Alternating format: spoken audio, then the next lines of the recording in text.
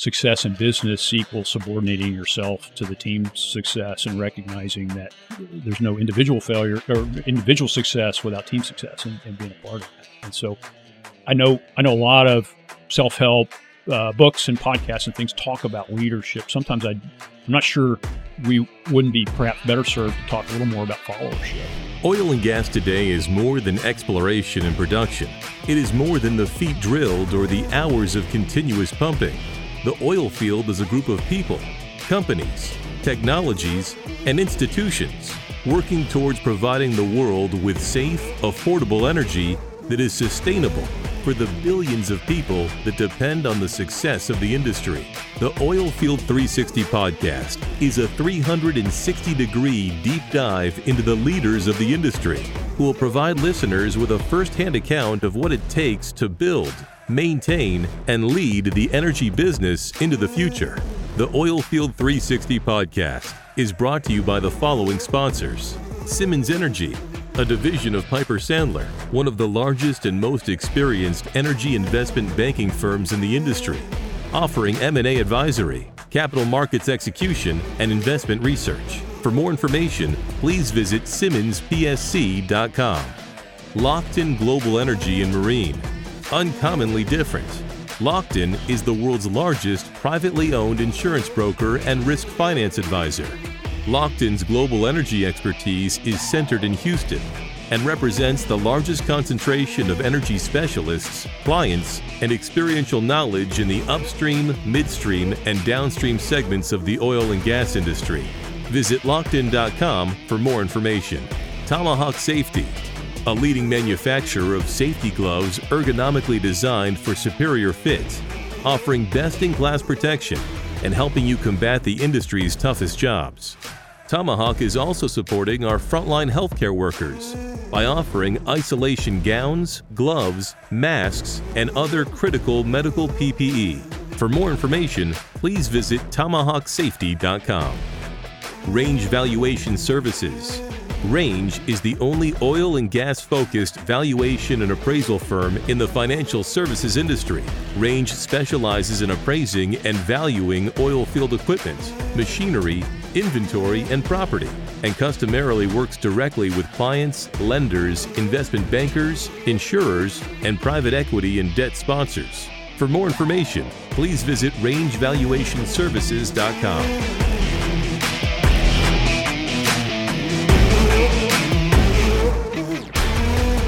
Welcome to the Oilfield 360 podcast, live from the Flecha Azul Tequila Studio in Houston, Texas.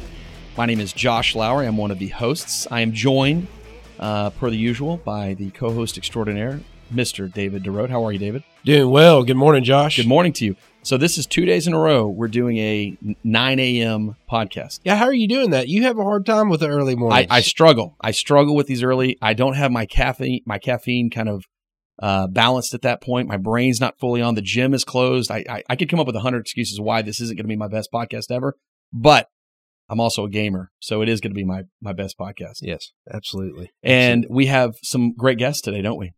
We do. I'm very, very proud to announce a good friend and colleague, Clay Williams, Chairman, President, and CEO of National Oil Varco, or otherwise known as NOV. So, Clay, welcome this morning. Thank you, David. Thanks, Josh. Great to be here with you guys. Well, listen, we've been talking off air about how this whole thing started, and it is amazing that we are in an oil field focused podcast that has grown the way it's grown. The listenership has just, I know, surprised David and I, and the fact that we can, with respect and not trying to embarrass you, get a Clay Williams to come on the show and join us in the studio is a big deal for us. So. We do appreciate you being with us. Well, you guys have done a great job, and congratulations to Oilfield 360 and success you guys have tapped into. And right before we started, I apologize to Josh and David that if after this episode your listenership plummets, I'll accept full responsibility. So. No, listen, we'll take that. We're looking for someone to blame, so it's perfect. We had one of our guests that came on. Yeah.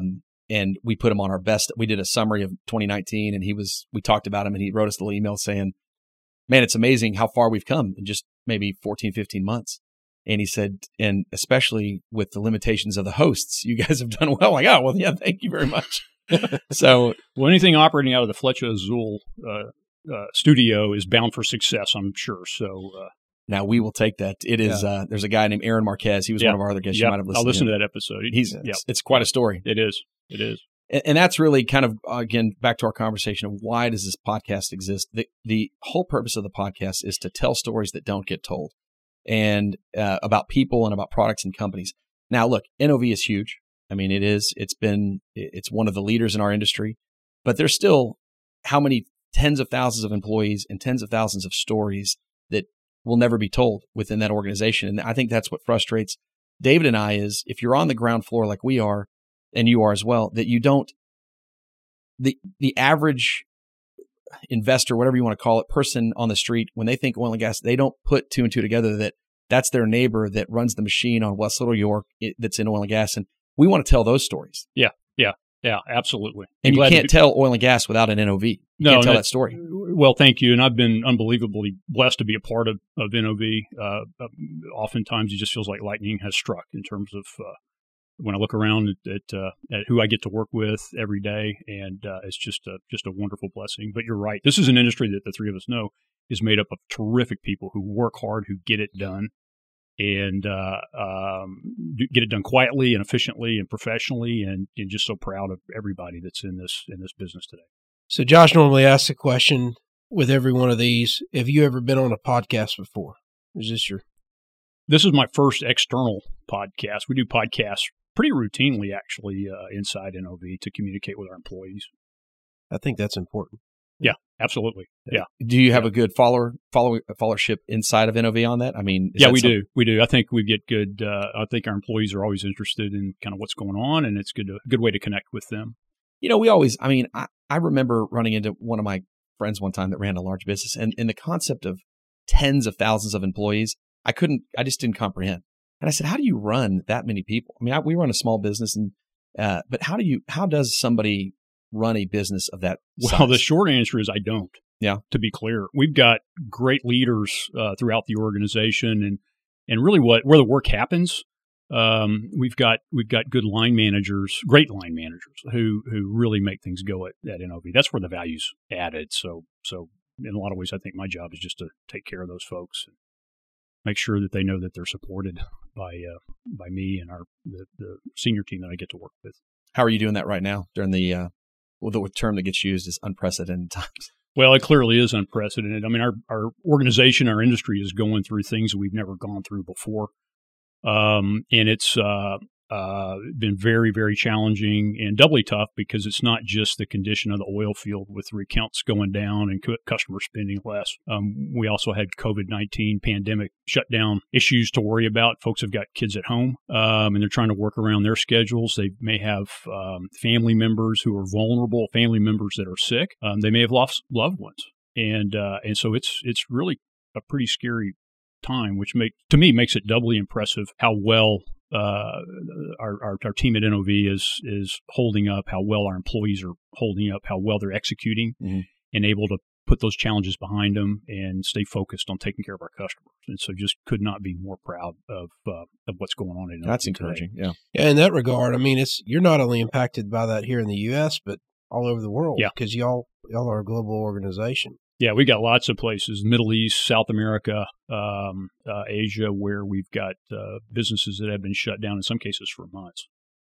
Is the reaction of the governments in these other countries different than ours? And what I mean by that, are there certain restrictions that those team members have that your North American team members don't? Yeah. In some cases, they're. I mean, all these governments, all these authorities, all of us around the world are sort of improvising as we go along, and so, depending on the severity of the pandemic, the response has been different region by region. Yeah, I just hope it's over soon. Yeah, we all do. Yeah, I can't believe we're basically staring August in the face, and it just seems like it was first of the year. One of the memes that we joked about that was funny was the one that came around that said, "Man, April was a tough year." You look back at April after, March 11th, 12th, I think is the date that the world that basketball shut down, that everybody started to really get nervous. Yeah. And then by the end of April, that was 6 weeks of Yeah. And all of a sudden, what are we in? Tomorrow or this week is August. Yeah. I thought surely by now this would be behind us. Look, a day at a time. I know we're going to get there. I know we're all going to survive it and get through it, and working hard but I do appreciate everybody, the medical community, the researchers that are working on a vaccine and working hard to take care of those that are affected by it. And certainly our thoughts and prayers are with those families that have lost loved ones. Before we get too deep into kind of where we want to go, I always like to also kind of start giving kind of a background bio on who we're speaking about. So you're a native Texan. Will you tell us a little bit about where you're from specifically? Sure, I am a native Texan. And how you got here? I was born and grew up in Katy, and which actually, believe it or not, I know it's a gigantic suburb now of Houston, but when I was a kid, it was actually a small town. Right. And my father was the first and for a long time the only dentist in Katy, and he actually grew up in the oil patch. He grew up in the Humble Camp in Tomball, Texas. My grandfather came back from France in World War I and went to work for Humble Oil Company in West Columbia, and then later moved to Tomball. And by the way, probably many of the listeners, but maybe not all the listeners, know that Humble Oil was a predecessor to ExxonMobil today. And in a lot of little towns throughout East Texas and elsewhere, when Humble Oil Company would move into a region to develop a field, they would build housing, they would build a company store, they would sort of build a little town on the outskirts of where they were, the communities they were moving into, to house their workers. And so Katy had an Humble Camp, Tomball had an Humble Camp, West Columbia had an Humble Camp. So a little bit of oil field in my blood. My dad worked. He roused about it. He roughnecked his way through dental school, but by that point, he still had all 10 fingers, and decided he'd like to keep it that way. So he and my mom moved to Katy, and he set up practice there. Okay, world needs dentists. I'm glad. Absolutely. You know, I when you were talking about that, I wonder what Katy looked like growing up compared, because it is massive now. And we have a guy that works with us. If you drop a pin at 99 and 10, and you have a 200-mile radius, there's 15 million people in that 200-mile radius. Wow. Which is unbelievable how many people that really is. Yeah. I think Katy had 1,500 people when I was born. And grew up in Katy, was Katy Elementary, Katy Junior High, fighting Katy High School Tiger. That's right. And went away, pretty far away for the time, to go to college. So I went to the East Coast, went to Princeton, and joined the oil field after I graduated. Sure. Yeah, I remember growing up as a kid here in Houston, and the Katy I remembered was agriculture. Yeah, rice farming. Yeah, rice farming, ranching, goose hunting, ducks and geese flying all over the place. Yep. Unfortunately, it's not that way. Did you ever get to sneak out? And I know that's a plenty love of times. You and I both. In fact, have. I got caught sneaking onto Cinco Ranch back when Cinco Ranch was actually a ranch, with my little single shot 410 shotgun, and but yeah, it was very different back then. Yeah. Well, that's fascinating. I think we first met through my former colleague, deceased business partner, Jim McWilliam, who was, for all intents and purposes, Mr. Princeton. Yes. And he was always very proud of you and very proud of Princeton. A lot of great people have come out of that school. Jim was university. A wonderful person. He interviewed me as a senior in high school for the interview process, and so that's when I first met Jim, and he was, just as we both know, a wonderful man and a very good friend of yours. I know. Yes, sir. You said you left school and into the oil field. Yeah. How did that happen? So through school, I went to Princeton with the intention of becoming a chemical engineer. And one of the revelations I had in college is that I'm not nearly smart enough to be a chemical engineer. So my sophomore year, I took geology, rocks for jocks, and so really kind of fell in love with it and pivoted to, rather than chemical engineering and flunking out of school, I decided I would try to make a go of it and became a geological engineer. Princeton's one of the few schools, South Dakota School of Mines, University of Missouri Rolla, a couple others that offer a geological engineering degree. And it turns out Shell Oil Company likes that degree. It's a combination of engineering and geology. And this was 1985, spring of 1985, I graduated. And I think I was probably one of the last employees that got hired, because I joined Shell in their Alaska group. And that summer of 85, and then by February of 86, the price war effectively broke out in the oil patch, and Saudi Arabia unleashed about 6 or 7 million barrels of oil a day onto the market, and industry crashed, not dissimilar from what we just went through. And but that's, in a lot of ways, my career in the oil patch started along with a big sharp downturn. Right. And in hindsight, as painful as that was and as difficult as it was, wouldn't trade it for anything. So as I'm kind of passing through this right now and trying to help NOV get through it, having been through big, significant, hard, painful downturns in the past. That's the best way I've heard it termed, is as I'm passing through this. It does feel like we're passing, if you have perspective. It does. And one of the perspectives I gained is it does pass, right? So I know on the backside of this, David. On the backside of this thing, prosperity is going to return. And we just got to make it to the other side. And it will pass and things change. And if you look at the history of the industry, it's always been a cyclical business. The only exception to that was the stability in oil prices that brought about by the Texas Railroad Commission from the 1930s up through 1973, when kind of the U.S. no longer was the swing producer. But apart from those 40 years or so, the industry has a long history of deep cyclicality, and I think in a lot of ways we're just experiencing that right now. I agree. I think that one of the negatives is that we lose. I think there's young talent that just had a rough decade. Yeah. Because it felt like 2008, 12, 14, 16, 17. Right. It's been a rough decade. Right. Yep. And what I counsel young people at NOV and elsewhere in the industry is to stay with it.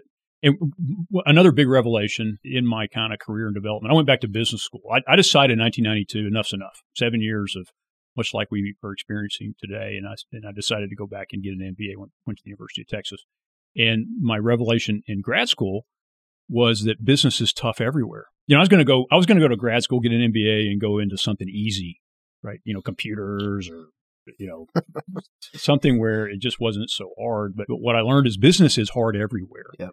One, and two, nobody's career does nothing but go up and to the right. And frankly, while it's going up and to the right and you're only meeting with success, you're not really growing. You're not really learning. It's the challenges that you navigate. It's the failures. It's the really hard times in your career that really make you. This is going on right now today and has been going on through the past several years as we are collectively passing through this down cycle. We're all getting better. We're getting to be better business people, better managers, better leaders. And so you got to look at this time for what it is. It's a time that's going to make you and make you better and make you a better leader. And so stay with it. Can we start calling this, instead of unprecedented times, can we start calling this the pass-through? I'm serious. Like this is. I think that's a great idea because that is what is going to happen. This audience, this is 80 countries. 25,000 people are going to download this episode. Well, I'll add to that too. I think once we get to the other side, I think the rebound can be extraordinary. I've never seen. I'm not aware of the circumstances we have today in the oil patch. You said earlier, unprecedented. And Jamie Dimon, I saw a quote recently where he said that's an overused word, but it absolutely applies today, and it certainly applies in the oil patch. We've never had a 20 or 25% almost immediate decline in demand. And so suddenly the world is producing tens of millions of barrels a day more than it needs. So we're filling up storage faster than we ever have. I've heard estimates of excess storage exceeding 1 billion barrels, as much as 1.5 billion barrels a day. Well, you think about excess storage in that range. If you flow that out over the course of a year levelly, that's around 3 million barrels a day. That's a lot of oil to flow back into the marketplace. So one day all that oil is going to flow back. At the same time, you got demand that remains very depressed, but it's going to bounce back. People are going to get back to flying and doing what they do. So demand's going to rise. Supply's clearly going down. Though those of us working in the industry know that. Producers aren't spending what they would normally spend. They're not drilling. They're not completing wells. They've slowed way down. They've even shut in production in a lot of places. You got big decline curves, bigger than we've had before, because 5% of the global supply is coming from shales, and so supply's going down, demand's coming up.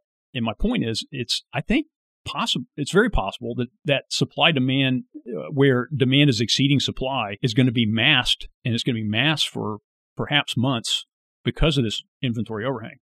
So when it suddenly dawns on the world, hey, we're undersupplied, and we're meaningfully undersupplied, and oh my gosh, we gotta fix this. They're going to turn to oilfield services that has spent the last year or 2 or 3 effectively dismantling the machine that constructs wellbores. That's an enormous challenge that we're all headed towards, and a lot of prosperity and a lot of opportunity to show what we're made of. So I think we may be headed for the biggest inflection point we've ever seen in this space. This is the with only a caveat, I'm terrible at forecasting the future, and that's fair. And a wild-eyed optimist, so I'll feel like I got to disclose that. No. That's the only part of the entire podcast we're going to loop.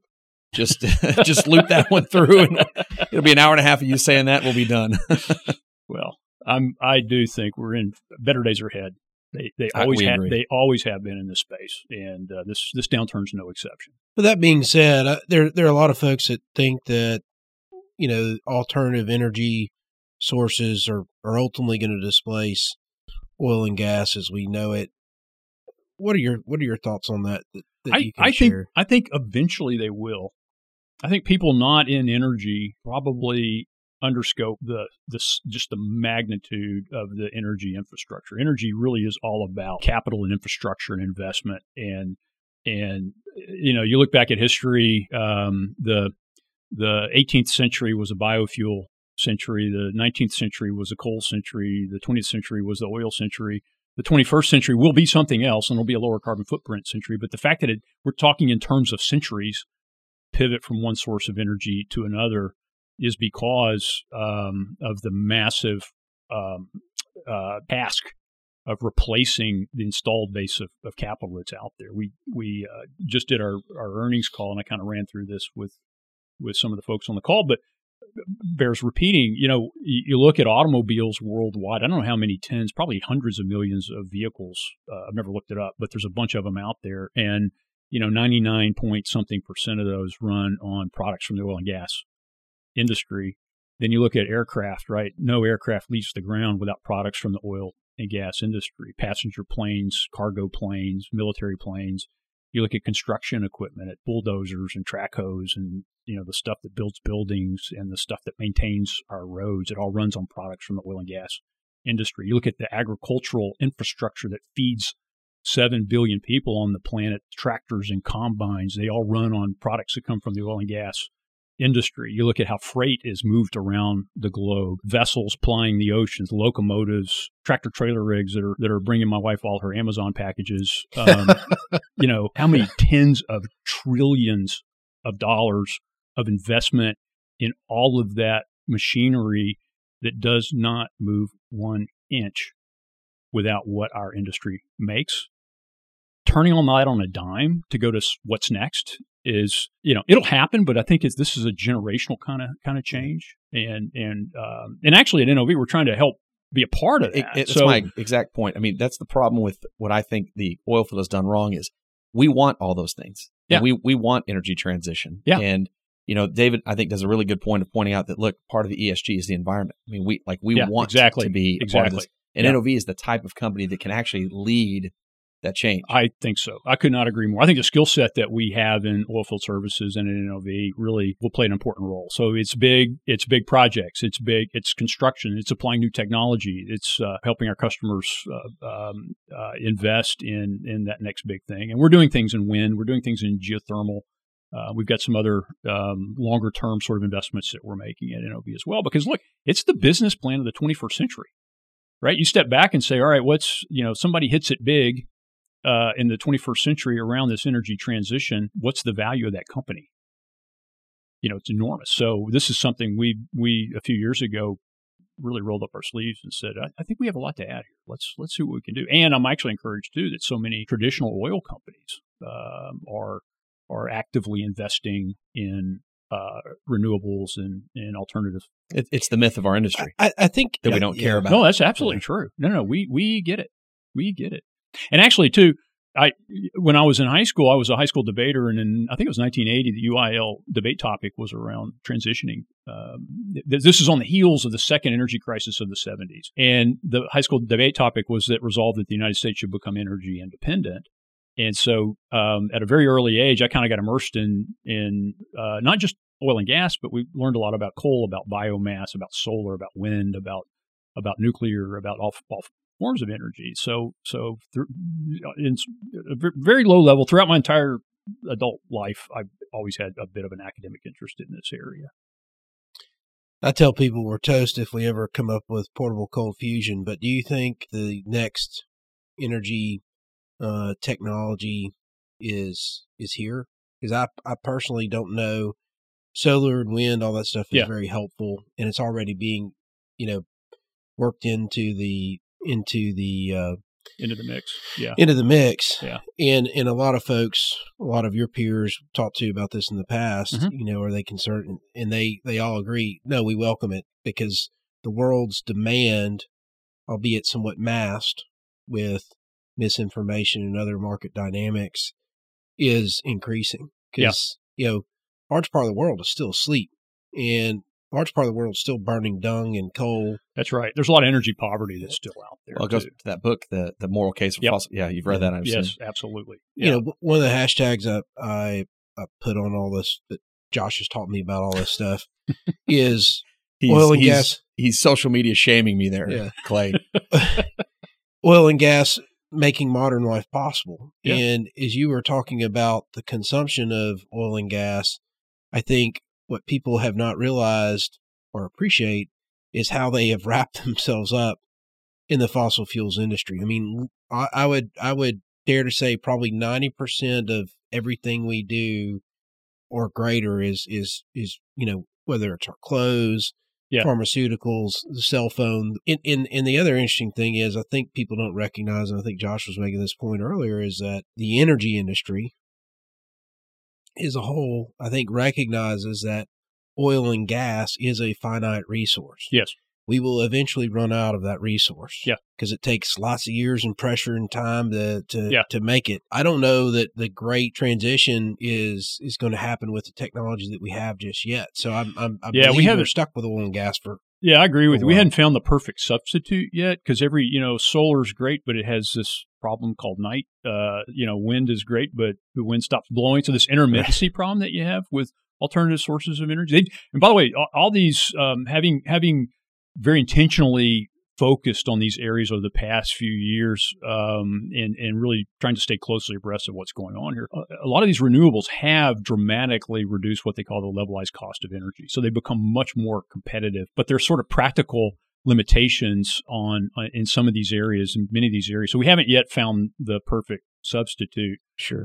But I'm confident mankind will. I think our industry will play a role in that. I agree. And I think it's a great opportunity for our industry. But before that day comes, I think it's worth saying that I'm really proud of what we've done so far. I'm proud to be in this industry. We have made lives better through plastics, through better sanitation, through there's just so many ways. In fact, I would submit, I don't think there's ever been an industry in the history of mankind that's done more to lift people out of poverty and to improve their standard of living than ours. You cannot feed you tell me how you feed the planet without diesel-powered tractors and combines, right? Yeah. So there is a moral case to pivot to a lower carbon form of energy, but there's also a moral case to feed this planet. There's a moral case to continue to provide safe and efficient transportation on demand, and I'm proud of what we do. And by the way, you're not going to hear that message on CNN or the New York Times, and so I think hopefully this gets out through this podcast. It will. Epstein's book is proud of people in this industry. Be proud of what you do. Agreed. I totally agree, and it's really unfortunate that that people don't fully understand and appreciate that. When you think about the people that you have working at NOV, the people that work for some of these other companies, what the industry has done. Leslie Byers is shouting this to the rooftops, that the energy industry is traditionally the oil and gas industry is who is going to drive this transition. There's nobody better to do it. I want to pit the book that you and I are kind of behind the scenes referring to is The Moral Case for Fossil Fuel. which is by a guy named Alex Epstein. So we're giving a quick plug on the show here. Alex is supposed to come on. Well, he will. Honestly, if COVID hadn't Yeah. happened, he would have already been here. In fact, I got an email about him yesterday. But if you haven't read this book, go read this book. And really what Mr. Williams is talking about here, and I went super formal on you there, what Clay is talking about. Clay, Yeah. Call me Mr. Lowry. We'll be Is set. my dad here? Yeah. Well, what Clay's talking about is it's very easy for us in our very comfortable air-conditioned lives, in our, quiet cars, to say we need to do away with certain things. And the premise of that book, part of the premise is, that's because you're not hungry. Right. That's because you have clean water. Yeah. Yeah. And there's a lot of people in all parts of the world that would love clean water, not have to spend 4 hours a day gathering wood to burn, for, et cetera, et cetera. So Right. there is a moral case. So we'll pivot from this point, but it is very important that people understand that, almost like what Wesley Hunt, we had a guest yesterday, and he's like, sometimes you just got to get out of your comfort zone and see what's out there to understand what you have. Right. So, Right. now listen, I have been doing business with National and then National Oilwell and then NOV for my entire career.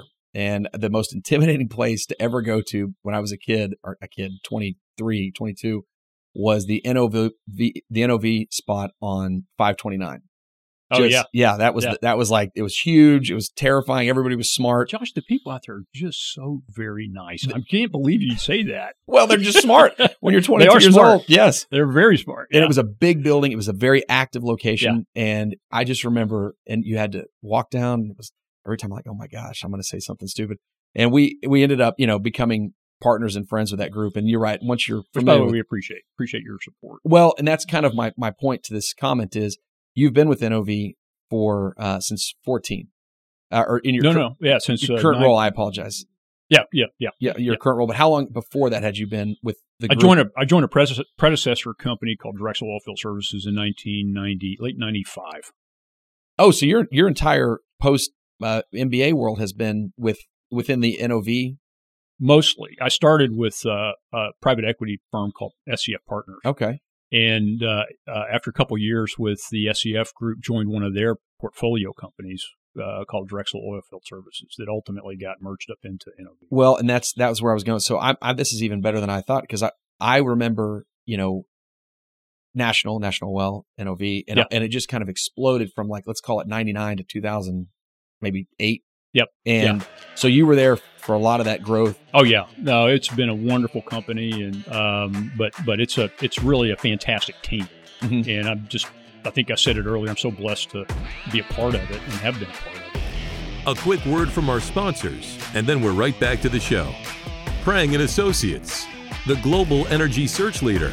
Prang & Associates is the world's leading executive search firm totally dedicated to the energy industry. Over our 39 years, we have assisted more than 750 management teams and boards in 75 countries and conducted nearly 3,600 engagements. For more information, please visit prang.com. Daniel Energy Partners, in-basin research you can trust. A leading provider of U.S. oil field research, known for its original boots-on-the-ground research approach, as well as its famous barbecue events.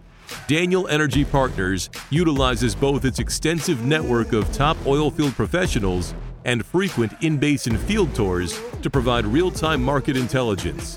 Visit danielep.com for more information. Galtway Marketing. Answer this question: what makes your company different? You have 7 seconds to catch a customer's attention. Galtway Marketing can build your brand and craft your message for maximum impact across all your marketing efforts. Visit galtwaymarketing.com/O360 to bring your company into the 21st century. Thank you to our sponsors. And now back to the show. Well, what was that like in that call it early 2000s, or maybe even when you can tell me when the growth was just exponential? It was. The 90s were a lot like today in terms of not much capital in oilfield services, fragmented industry. And so I, as I said, joined through a private equity firm, focused on corporate acquisitions and driving some consolidation and a little better sort of position to get to a better place of financial returns. So our company, Drexel, that I started with, had 2 product lines: solids control, the Brandt product line, and then hydro-rig coiled tubing units. And we merged with a public company called Tuboscope. which is a provider of tubular inspection and coating services. And then in 2000, Tuboscope merged with Varco. And then in 2005, Varco merged with National Oilwell. So that's kind of my corporate path. But, from 1,000 employees or less with Drexel in 1995 to today, it's been quite a ride. And again, I'm just continue to be amazed at my good fortune and good luck to work with the people that I have worked with and the company that I'm blessed to be a part of today. Well, I am going to compliment your teammates all the way down, again, just from a ground level, from whether it be Louisiana, Houston. I mean, you pick it, right? It's hard to pick a city where NOV doesn't have a location. And, we work with everybody. And it's interesting. NOV always seemed to be a group of problem solvers. Yeah. More so than others. Well, thank you. But I would say this entire industry is an industry I agree with that problem solver. So earlier we were talking about the energy transition. Why I'm so confident we're going to play an important role in that is that I've never, the smartest people I've ever met have been in the oil field. The most practical people I've ever met have been in the oil field. I joined Shell Oil Company, I mentioned, coming out of college, and joined the SWEPI Alaska group. And I remember as a college senior being so intrigued because Shell back in the early 80s was drilling off in the Beaufort Sea off of the North Slope and would find prospects that were 50 miles out in the Beaufort Sea, and God didn't happen to put an island there, so we would build Shell would build a gravel island.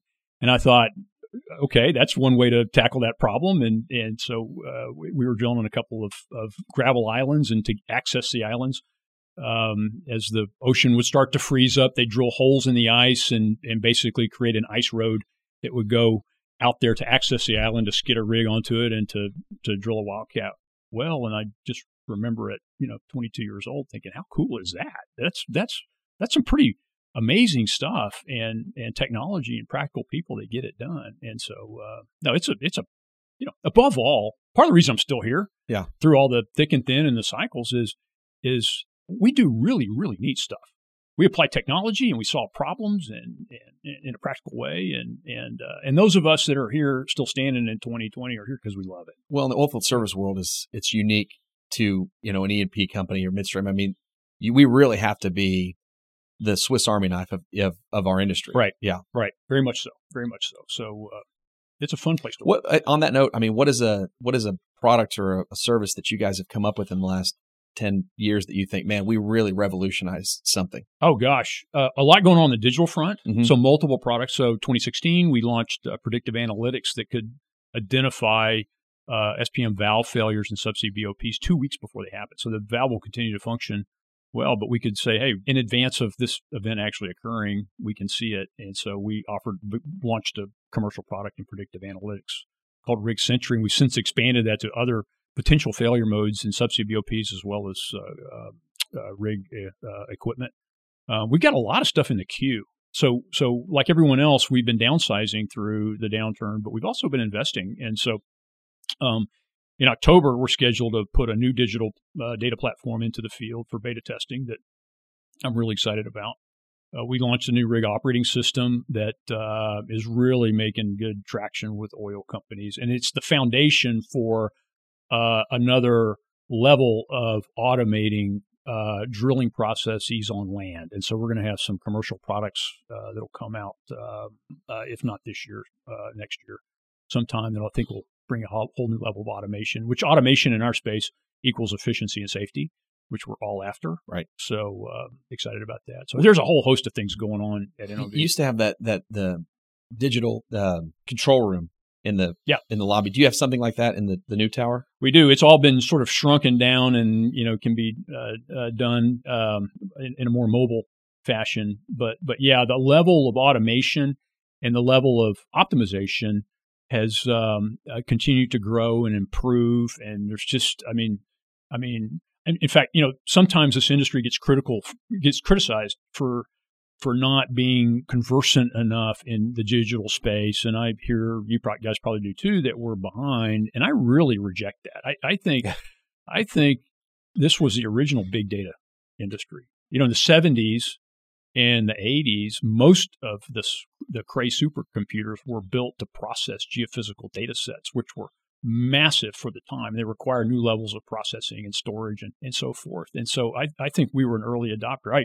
My first job at Shell was in petrophysical engineering, which means collecting data sets from individual wells, among other things, through logging jobs. And so getting LIS tapes from the providers of the open hole logs and matching that with the mud logging data and the drill breaks and all the stuff on the electronic drill recorders and kind of figuring out what do we have in this well was kind of the first thing I worked on. And that's very data intensive. And you learn in that process that depth matching data, making sure it's in the right protocols, the right format, so that you can actually derive actionable insights out of that data is not trivial. And so I think a lot of ways our industry is actually more mature when it comes to big data. We've learned that clean data is important. All right. That garbage in, garbage out is a real problem. And that data security, that data formatting, that storage and so forth. Well, actionable data is what if we can do something with, like the 2-week. That's a great piece of information for people to understand. Absolutely. That's a life saved. It absolutely is. Yes. They can better plan their operations in around worst case that. scenario, it's an environmental disaster. It's 100 different things. And all of a sudden you're like, wait a minute, we can predict that. Yeah. Get in front of it. Yeah. It's been really cool. fascinating. Yeah. We had Dirk Lee on the podcast, and of course you're in the capital equipment business, among other things, and people don't like to refer to beautiful equipment as dumb iron, but it's been interesting watching the dumb iron become very educated, literally, I'd say overnight in some regards. Yeah. And how that is helping, to your point, drive efficiency. It's also been able to help teach those people who are still in the field that are still required how to become better at what they're doing and perform more safely, which I think, their jobs more safely, which I think is pretty impressive. It is. Yeah, it gets a lot smarter stuff. Another product we're coming out with, it has to do with using optical technologies to identify people who may inadvertently wander into the red zone near well center, where, keeping people out of the way, slowing machines or stopping machines when people are getting near them, I think can offer a big leap forward in terms of safety and efficiency. So there's just, this really is getting back to my point. I think this industry is actually really smart about data. I mean, we've got a ways to go like everyone else. Sure. And the truth is that the boundaries of the opportunity continue to expand with cloud storage, which is, becoming very, very cheap, with processing speeds, with all these things. And I think it's incumbent on all of us to stay up to speed on what can digitalization bring to our industry.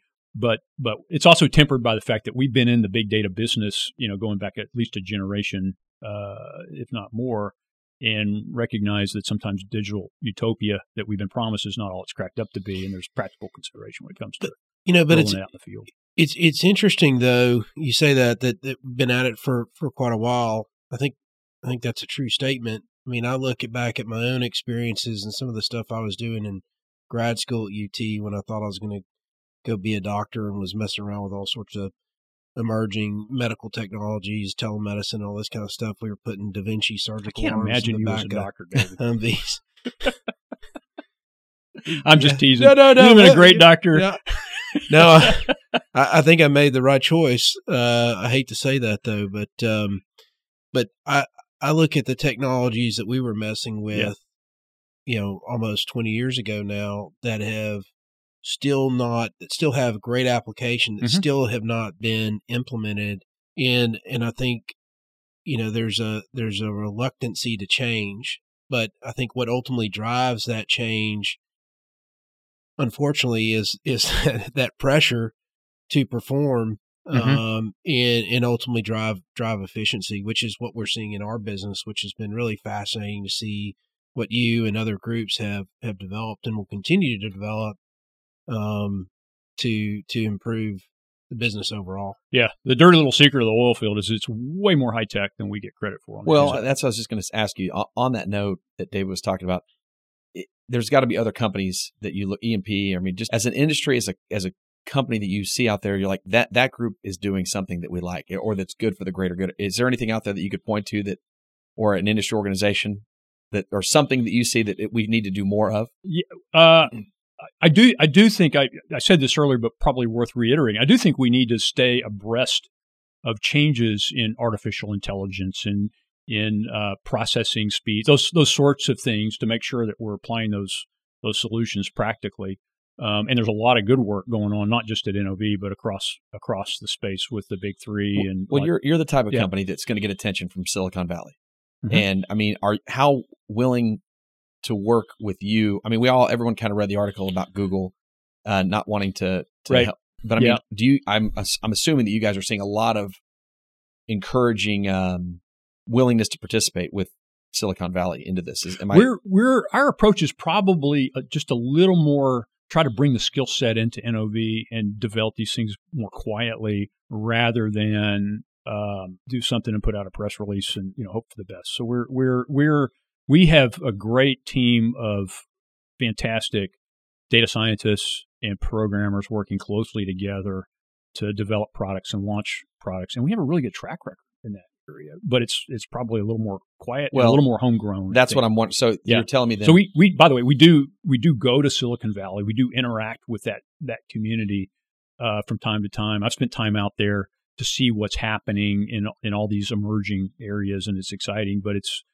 I'd say our first inclination, if we can develop something internally that's oil field, and frequently oil field is different than the rest of the world, as we all sort of know, that's the path that we're gonna take. So I would think then over this last 10-year period, you've seen your digital department. I don't know exactly what you call it. IT. I mean, how does that get? It's grown a lot. So it has.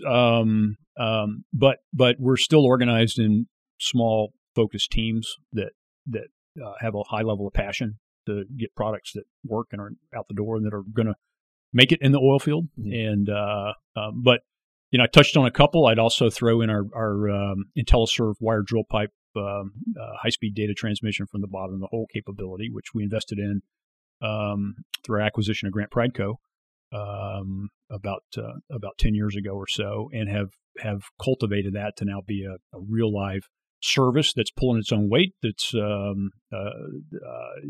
making excellent profits and is in high demand in the North Sea, for instance. And so that's another sort of way we're harnessing digital. But it's a customer need by customer need process, as opposed to we're going to create some digital utopia that's going to be the end all be all. If we're not solving a customer, that's another way that oil field's practical. Is the oil companies aren't going to buy it if it doesn't fix a problem. Right. If it doesn't bring value to their operations, they don't take a flyer on it. Well, we talked earlier, and the cool part about this podcast is, I've met you a couple times, handful of times, and you've always been very pleasant. But you're a busy guy. You have a team or things going on around you at all times, I would imagine. So getting this time with you is a pleasure. We appreciate it. There's a lot of people out there that aren't going to get this moment with you, right? And which is, understandable. He doesn't have a LinkedIn page. I want to get to the point where I can just shut down my LinkedIn page. This is my goal, is to where it's hard to get a hold of me. But that being said, like how do you invest in your people? How do you invest your time in younger people or in an industry where you're busy? And I know that, part of your role, I would imagine, is to lead. And how do you do that? How do you make time for that? I spend a lot of time on airplanes. Okay. Back when, and so this is why it's so weird this summer not being able to fly. But making the rounds, seeing our teams, telling them thank you, telling them we appreciate them, we respect them is critically important. Giving them opportunities, giving them a lot of authority and responsibility. One sort of management principle that I firmly believe in is that decisions should be made as close to the coalface as possible, which in a practical way means pushing down authority and responsibility. Those two go hand in hand as deeply as we can. So we're organized. We're NOV, compared to other of our peers in oilfield services, I think, is very decentralized. Definitely. Tends to operate in small, focused teams, because I'm a big believer that a small, focused, passionate team will crush a big, ballooning bureaucracy with lots of layers every day of the week. Let me give a real world example to that. And from a supply chain standpoint, during the acquisition period and the growth period, there wasn't a ton of, all right, we've been purchased by NOV in Houston. Now we're going to do what they do. It was, no, we're going to operate as we do. Yeah. We're going to be able to make decisions here on the ground. That never really changed when other acquisitions were made. It was kind of assimilate or else type deal. Yeah. Well, and to be fair, Josh, and thank you, I think that's mostly the case, but there are some, when you join a big public company, there are some non-negotiables, so we try to be really clear on that. Yeah, exactly. That's but fair. To your point, the basic, where the decision is made in the organization, look, the people on the front lines are a lot smarter than I am, and they have access to the real-time data, and they're great business people, and so in a lot of ways, I view my role, and I think our senior team views their role as supporting those folks, as providing them the resources, making sure that they feel authorized to do the right thing, and but also holding them accountable, right? So I said earlier, responsibility goes with that authority. The responsibility is they're all managing, as I am too, our shareholders' capital. They got to be making the right decisions around that, and so. But that's a really good. I think that creates a really good environment, and a good culture, and so. Getting back to your earlier question, how do we develop young people? Is we try to throw them into the deep end of the pool, and learn. And look, we all make mistakes. I make mistakes more than I care to admit. We're all works in process, and so that's to be natural. But to support those folks, to help kind of them to become better leaders by actually leading. I mean, there's really no substitute. The best preparation for leadership is leading, and so. Giving them that opportunity, I think, is what my responsibility is to them. Are there any books that you recommend people read? I mean, I'm not a big self-help book. Yeah. I like to read a lot, but Sure. My first love is history, and I would tell you one of the more formative experiences that I had. This may surprise you a little bit, but in terms of leadership, was participating in Boy Scouts as a young man. And so, I was a Cub Scout, and then at 11 years old, became a Boy Scout, and at 15, 16, 17, drifted away from it like a lot of boys do, and never really thought much about it until my own son became a Cub Scout and then later a Boy Scout, and I served for a brief time as assistant scoutmaster to his troop, went to assistant scoutmaster training. But I look back on I learned this explicitly when I was going through this training, and upon reflection, it's absolutely true. But Boy Scouts, in a lot of ways, is a gigantic leadership laboratory. You take young men, and now women as well, and you thrust them into positions of responsibility as assistant patrol leader, as a patrol leader, as quartermaster, as senior patrol leader. And so, over a few years, you're sort of thrown as a 13-year-old in charge of some 11-year-olds and told to figure it out. And what I was told, which really stuck with me, is the scouting way. And scouting's been doing this for over 100 years, so they know young men pretty well. Is that a boy-led troop looks like it's bordering on chaos, and that good adult leadership is actually just good adult monitoring. You let the boys fail, right, or you let the girls fail. So they're in a new position of leadership responsibility. And, getting a bunch of 11-year-olds that really just want to, horseplay and fight, and, getting them to do something means you're going to try a few things that may or may not work. And so when I reflected on my own scouting experience, I realized, I learned a lot going through that, and helped make me what I am today. I was wanting to touch on that a little bit. I think you're chair of the board for the Sam Houston Area Council chapter of Boy Scouts of America. I was joking with some friends of mine the other day. I felt like I had my interaction with Cub Scouts and Boy Scouts, and my father was an Eagle Scout, so I never made the Eagle. Had some health issues back in the time that interfered, and just kind of walked away from it. But I've always been impressed with those individuals who have gone through the process, have gotten their Eagle. There's a lot of consistent traits that are exhibited there. But I've talked with folks about almost creating an adult scouts organization, because I think there's some people that have missed it. Probably there's some principles that are taught in scouting that I think are really missing today. We talked about this epidemic is impacting the oil field and our economy, but how is that impacting scouting right now? Well, it's unfortunate because, like the rest of the world, meetings are on hold, campouts are on hold. We're very excited about a new summer camp that we're opening, the new Camp Strake in the Sam Houston Area Council, and it's ready to go. It's a beautiful facility, ready to go, and so itching to get scouts up there having fun and enjoying it and earning merit badges and doing all the things that they do. So it's been very disruptive. But going back to what you were saying earlier, what I really enjoy about Scouts, and why I'm glad to be able to give back to it now at where I am in my life, is that, again, if you'd asked me, 16 or 17, I drifted away from Scouts too, didn't think about it until I was probably in my 40s. But if you'd asked me about scouting through that period of time, I would have said, oh, it was nothing but fun, right? We're camping out. I went backpacking at Philmont, New Mexico, and cooking meals over an open fire and all that cool stuff. It was nothing but fun. It didn't dawn on me until later just how many wonderful lessons are embedded in scouting. Any organization that takes a bunch of 12-year-olds every week and has them say, on my honor, I will do my best to do my duty to God and my country. Having 12-year-olds talk about honor, talk about duty, talk about things bigger than themselves, that's a great thing.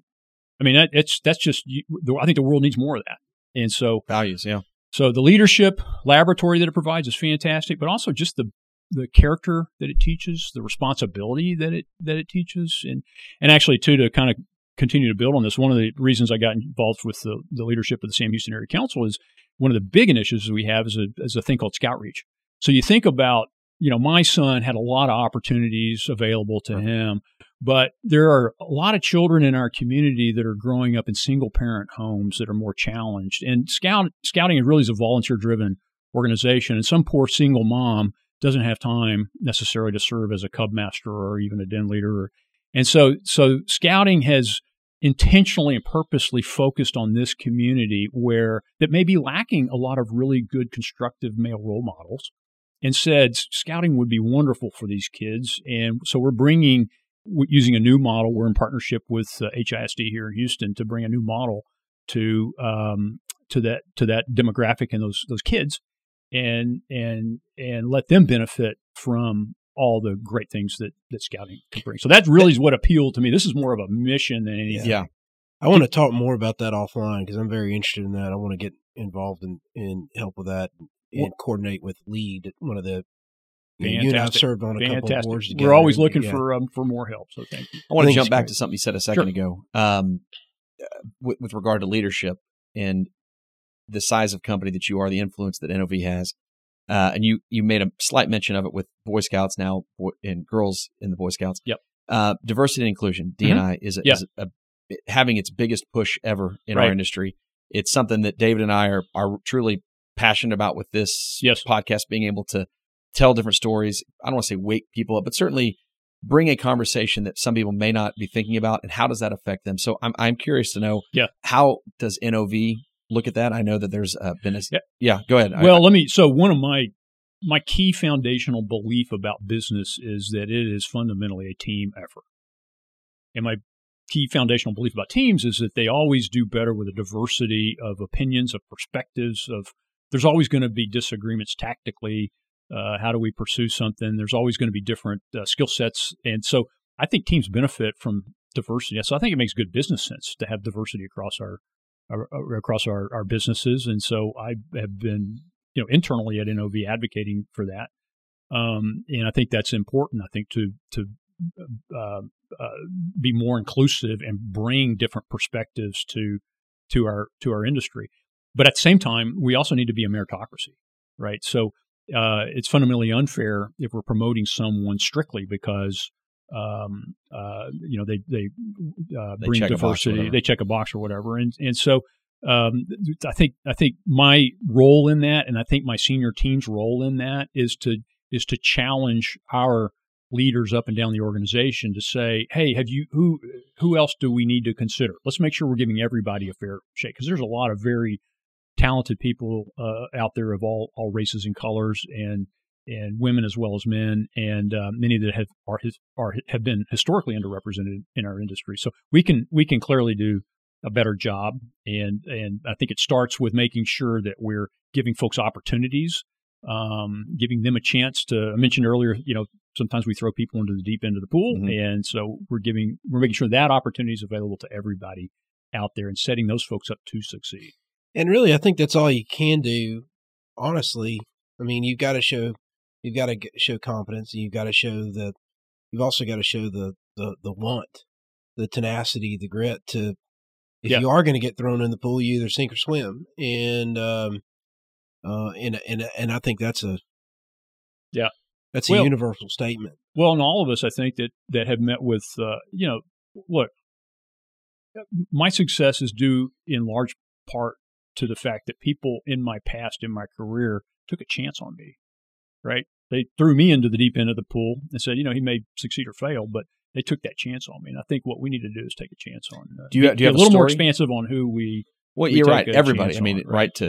One of the Leslie Byard, that they did a study through PISA, and talking about why would a woman and a man, if they come into the business, not excel at the same point. And what they relayed that back to was the first promotion. That typically a man would get it before the woman, and then it kind of sets a different trend. That's the first time I ever heard something that made a lot of sense to me on, well, you know what, that's interesting to pay attention to younger men and women and men, and kind of look at that, like that is a critical time. So, when I go and I mentor younger people, I basically tell them the same thing, like everyone, you need to compete with everybody. Yeah. And so I don't know, is there somebody that got you when you were young, that you look back as a great mentor, or somebody that threw you in the deep end and maybe held your head underwater for a minute? Or... Yeah, I've been very fortunate. I've had a lot of great mentors and folks that took a chance on me, and very appreciative for. Did you seek them out, or did it just naturally? I mean, were you aware of that you needed that? I'm not 100% sure. I actively said, "Hey, I need to go attach myself to that individual," or not. Just look, I think as leaders, we need to find those people, give them a chance, recognize too that we're not as omniscient as sometimes as we think we are, right? That people frequently surprise you in a positive way. And so give them a chance to do that, set them up for success and so forth. But the people in the organization, I would say you also kind of got to trust the organization to find you out. Job one is deliver great work. Whatever you're doing, make it high quality, make it on time, meet your responsibilities, be reliable, be dependable, develop a reputation for being effective. And at the end of the day, our reputations are all that we have in business. And so I think if you work hard, you do the right things, you sort of got to trust your organization, your employer to identify your talent and to recognize that and to give you those opportunities. Right. Yeah. Trust is a big part of it. It is. Yeah. It is. But going with both ways. Yeah.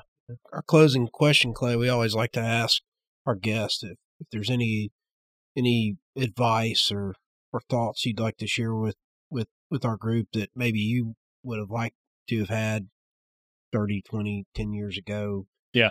Last week. Yeah. You might find helpful. Thanks for that. I'll build on what I just said, which is business is a team sport. I don't think I fully grasped that as a young person coming out of college. I was ambitious and wanted to set the world on fire. And back then, it was a lot more about me. And as I've become hopefully I've certainly become older, hopefully a little wiser, but certainly a lot more scarred. I really have realized it's really about us.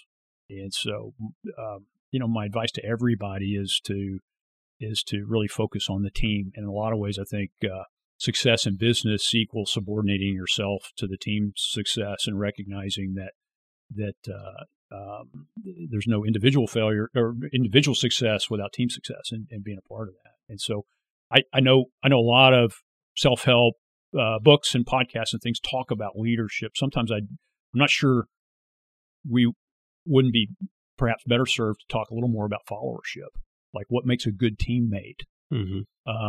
That's a really good point. That is a great point. And if you think about it, a good teammate, in a Super Bowl contender executes their position very well, number one. And so a team is made up of people who execute different positions, have different skill sets, who have different perspectives on things.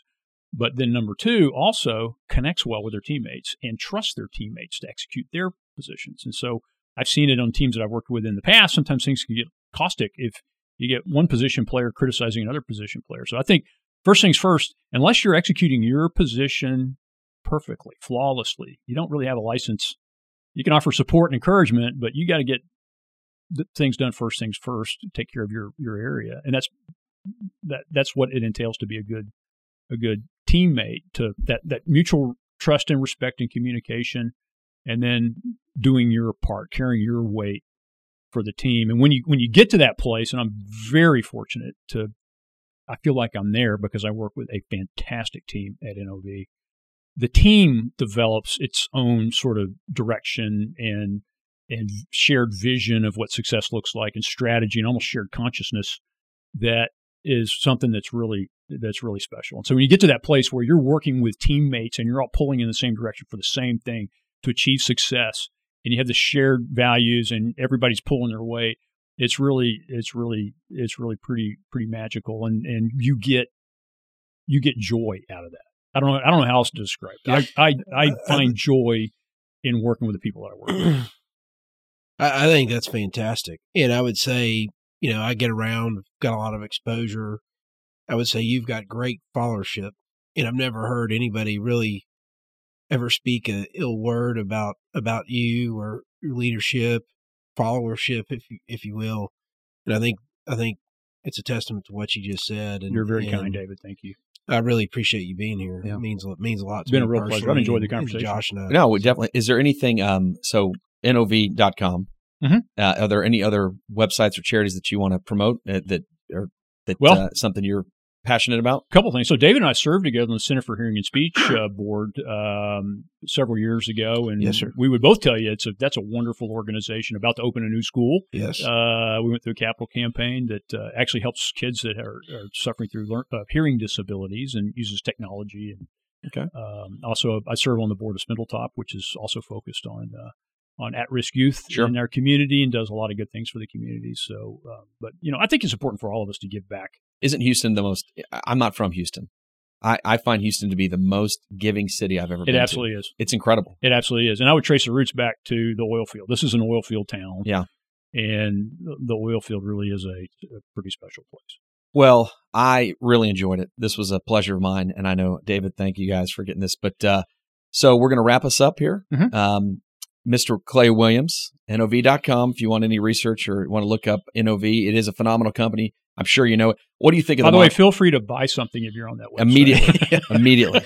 What real quick? We're running a special on everything we sell, literally. That's right. I'll take 10 coiled tubing units. Yeah. How much do you have in your pocket right now?